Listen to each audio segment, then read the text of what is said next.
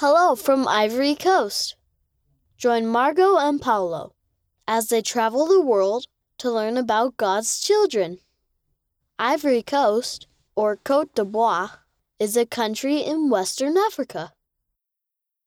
Art and music. People in Ivory Coast have many styles of art and music. What do you like to create? 52,000 church members and growing. Elder D. Todd Christofferson visited members there in 2019. Temple on the way. A temple is being built in Ivory Coast's largest city, Abidjan. These children help break ground for the new temple.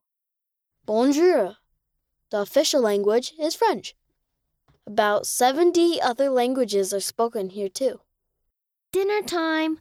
A popular dish is yassa. It's made with chicken or fish with onions, lemon, mustard, and hot peppers.